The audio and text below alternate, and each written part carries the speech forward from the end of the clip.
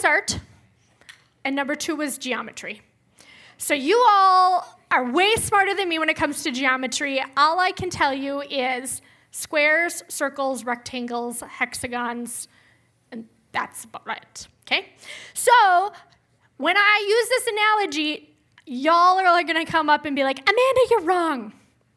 Bear with me, okay? Just know, I don't play pool because I don't understand geometry, okay? And, I can't do that. Can I not do that? I'm just sweating. Drop it.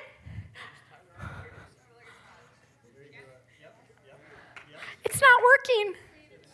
Okay. All these youth pastors that I see on TV and in person, they wear all these jackets, and they're sweating to death.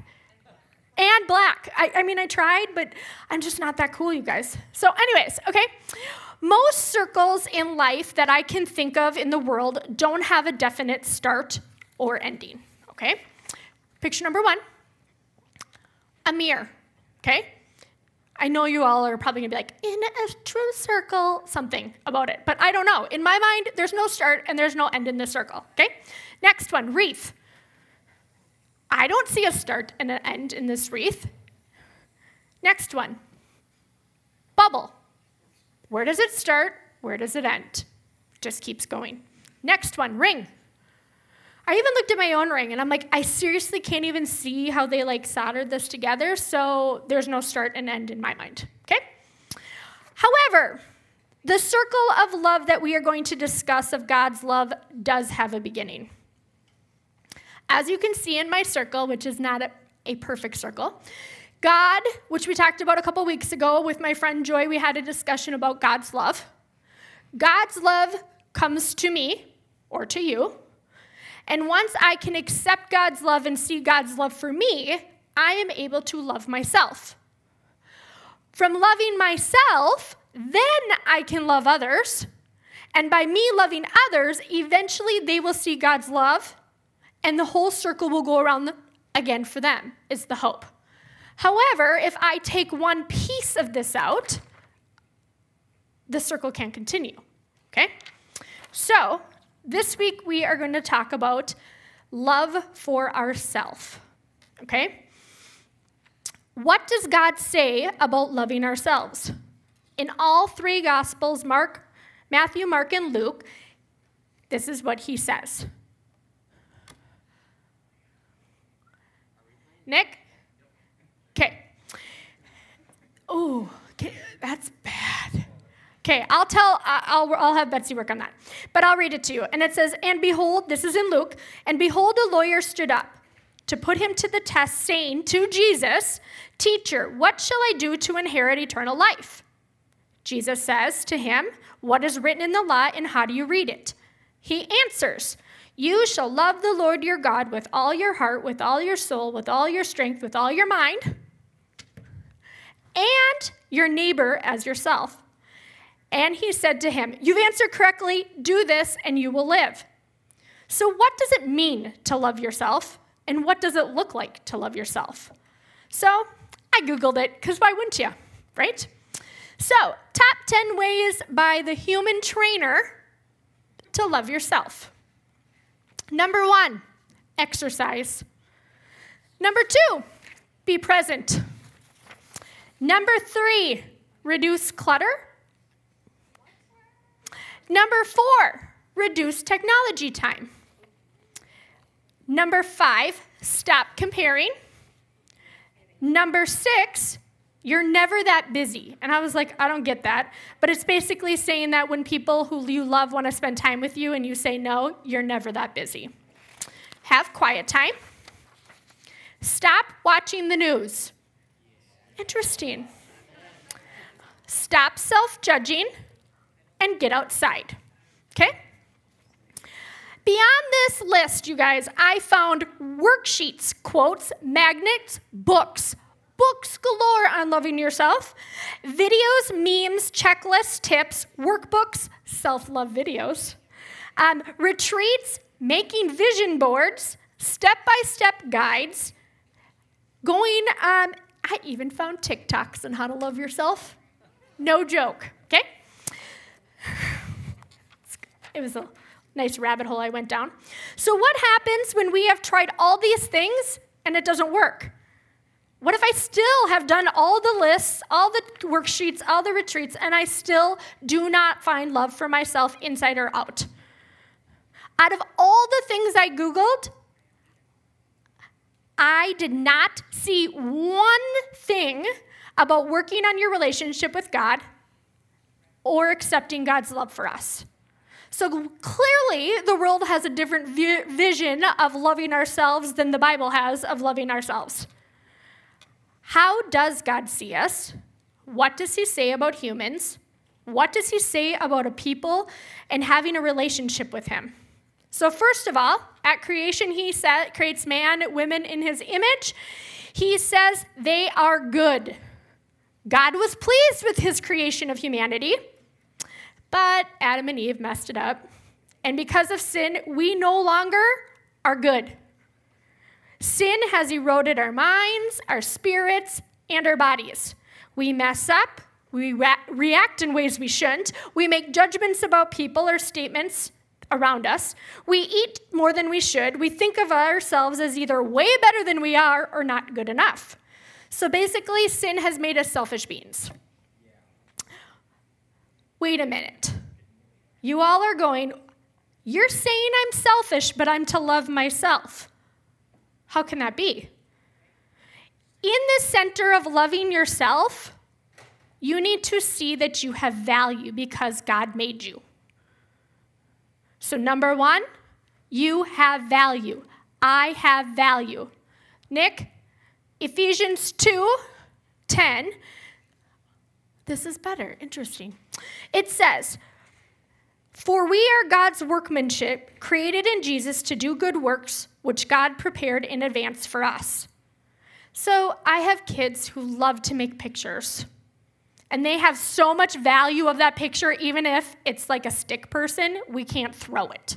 So I have a secret garbage. Don't tell my kids. Just like that kid values his art so much, God, did you say yes, she does? God values his creation. We have value because the God of the universe who created stars and waterfalls and gigantic elephants and little ants also created us. And so back in the day, in the 1990s, I remember I went to Trinity Lutheran School, and on the playground there was this teeter-totter. And guess what? I found the exact teeter-totter. They were wood. Do you notice the things behind? They're not like plastically, like colorful things. This is like a perfect resemblance of my childhood jungle gym, okay? So there were these teeter-totters, and two things would happen on these teeter-totters, okay?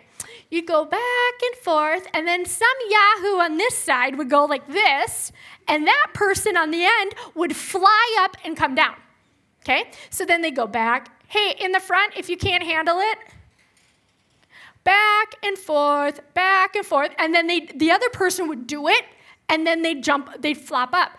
I saw so many people bust their chins on the metal part and get stitches. So then I was like, I don't really think I like the teeter-totter.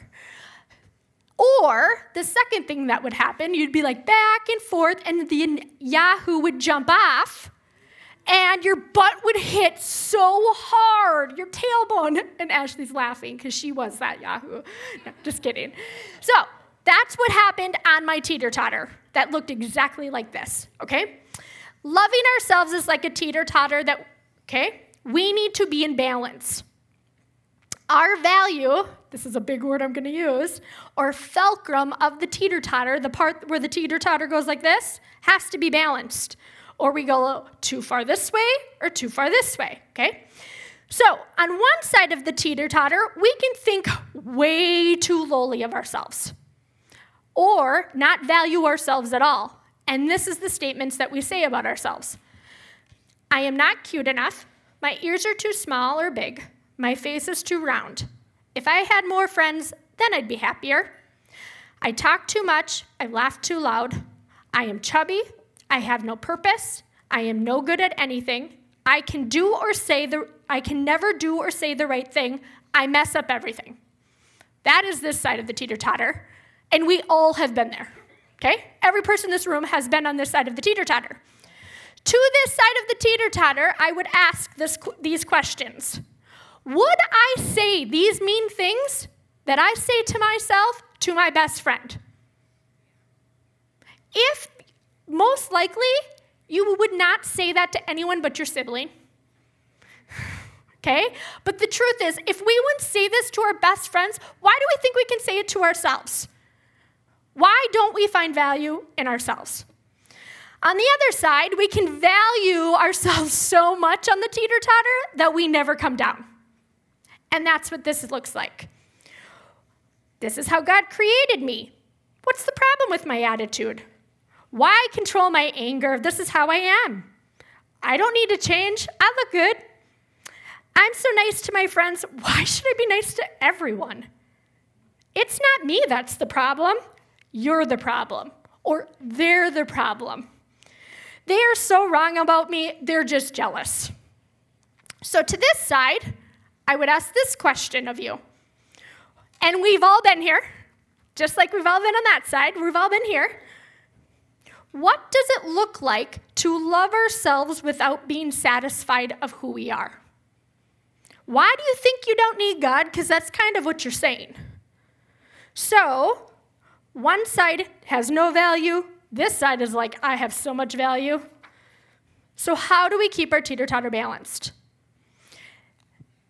So we need to know that we're valued. God says we are valued. The next thing that we need to know is that we are forgiven. We need God's forgiveness because we don't see ourselves as value, and we don't see ourselves how God sees us. Nick, Romans 3:23 says, we all have sinned and fall short of the glory of God. We all need forgiveness for not having a great viewpoint of ourselves and a bazillion other things that we do wrong. Romans 5:8 says, but God shows his love for us in that while we were sinners, Christ died for us. God loves each of you and me, us together, so much that he sent his son to die for our sins. Ephesians 1:7 says, in him we have redemption through his blood, the forgiveness of sins in accordance with the riches of God's grace. Who is him? Come on, guys, this is Sunday school. Who's him? Jesus. Because of God's grace, which comes out of his love to us, we have forgiveness of sins because Jesus died on the cross. You guys, we have so much value that he chose to kill his son. I don't know if I would kill my son for all you guys. Think of it like that. Okay? I love you all, but I don't think I would. So we have value and we are forgiven. John 1:12 says, yet to all who did receive him, to those who believed in his name, he gave the right to become children of God. What does this verse mean? It literally means that if we believe in Jesus, that he was the Son of God, he died, he rose, that we are adopted into his family, and we are his children. We can have a relationship with him, and it's way better than sometimes earthly relationships. So, we are valued, you are forgiven, and you are a child of God. One part of loving myself is wanting to change the challenging parts of myself and use them for God's glory. And you're like, what does that mean? And so I have two examples of my own life for you. Example number one is going to the gym, okay? I love myself enough to go to the gym because I'm a better person emotionally, mentally, spiritually when I go to the gym. I love the people. I can't go that far over. Right here. This is my happy spot. I love the people I go because they're a positive influence on me. I go to the gym because I love myself. And I go to the gym because I want to change. I want to be stronger. I want to have my clothes fit better. I want to feel happier in my skin Because of my relationship with God, I'm kinder to myself when I look in the mirror. However, I use God's power and Him prompting me to take care of myself and stop being selfish of me wanting to sleep in. Because overall, I am a better part of His creation because I go to the gym, okay? Example number 2. This is a tough one. There are times when my boldness has been a piece of me I wished I could change. I say things people shouldn't say, or most people are thinking and don't say. This has hurt people around me. This has hurt my relationships, their viewpoints of me, how others view me, how others see me, think of me. However, and, I'm going to say and not however, and because of my relationship with God, I've learned how to be patient, considerate. I've learned how to be kinder with my words. I've learned how to feel out the situation of, should I say this? Is this the right time? Hold on. And now I approach things more with caution and understanding and with love. So there are times I know without a doubt that God has said, Amanda, you need to say this. And I'm like, oh no, I'm not saying it. Or ask hard questions, and I do it. And that has enhanced the relationship that I have with that person. It has enhanced the relationship they have with God and other people because I've done the hard thing. So there are times when God's relationship or my relationship with God has helped me to love myself like He loves me. What are characters of yourself that you view as negatives but could be tweaked with God's love to help you used for His purpose? My relationship with God has helped me balance my teeter-totter. So we've all been to a wedding. Can you put it up? They're standing out there, so I got to be quick. We've all been to a wedding where they go, the famous love verses. 1 Corinthians? Okay. Love is patient and kind. Love does not envy or boast. It's not arrogant or rude. It does not insist on its own way. It's not irritable or resentful. It does not rejoice in wrongdoing, but rejoices with truth. Love bears all things. We've all been to weddings and we've heard this recited. My challenge is to you is instead of thinking of this as loving others this way, which we'll get to next week, can we look in the mirror and say, I need to be kind to myself. I need to be patient with myself. I should not be rude. I should not be irritable. I don't need to rejoice in the fact that I messed up. I don't need to hold a grudge and be resentful to myself. Because verse 8 says love never ends. So my challenge to you is that we can say these words about ourselves, but as we look in the mirror, there's a mirror behind us, and can the reflection of what God sees of us, of that we are valued, forgiven, and a child of God, be what we see when we see ourselves? Can you play the song quick? And I'm gonna cut it at like 2 minutes instead. So I told you that I was gonna play a song every week because I love music for this series, and so I'm gonna let you listen to like 2 minutes of it.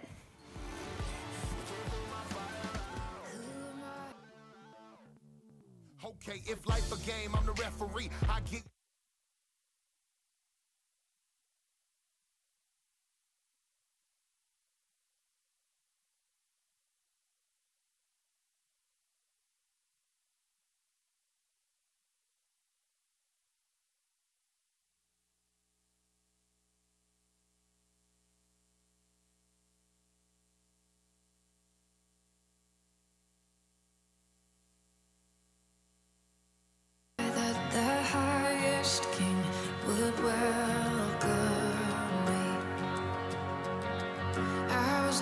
but He brought me in. Oh, His love for me.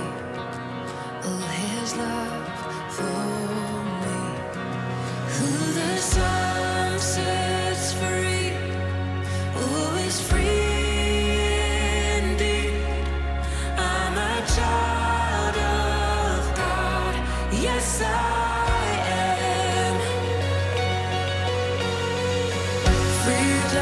He has ransomed me. His grace runs deep.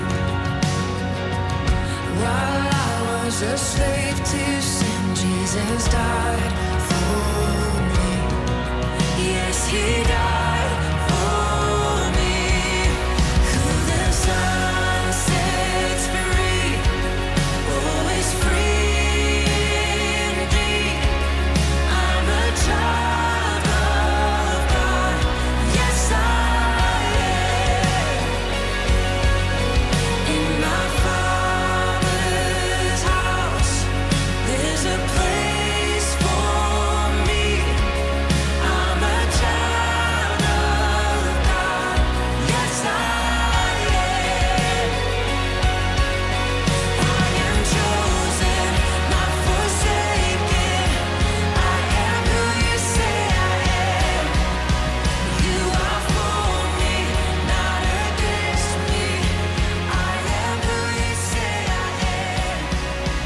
I am chosen, not forsaken. Leaders, you can find any room down there. This is now your small group time. Okay? Can you add 5 minutes on before you come back in here for your gym time? Does that make sense? Like 7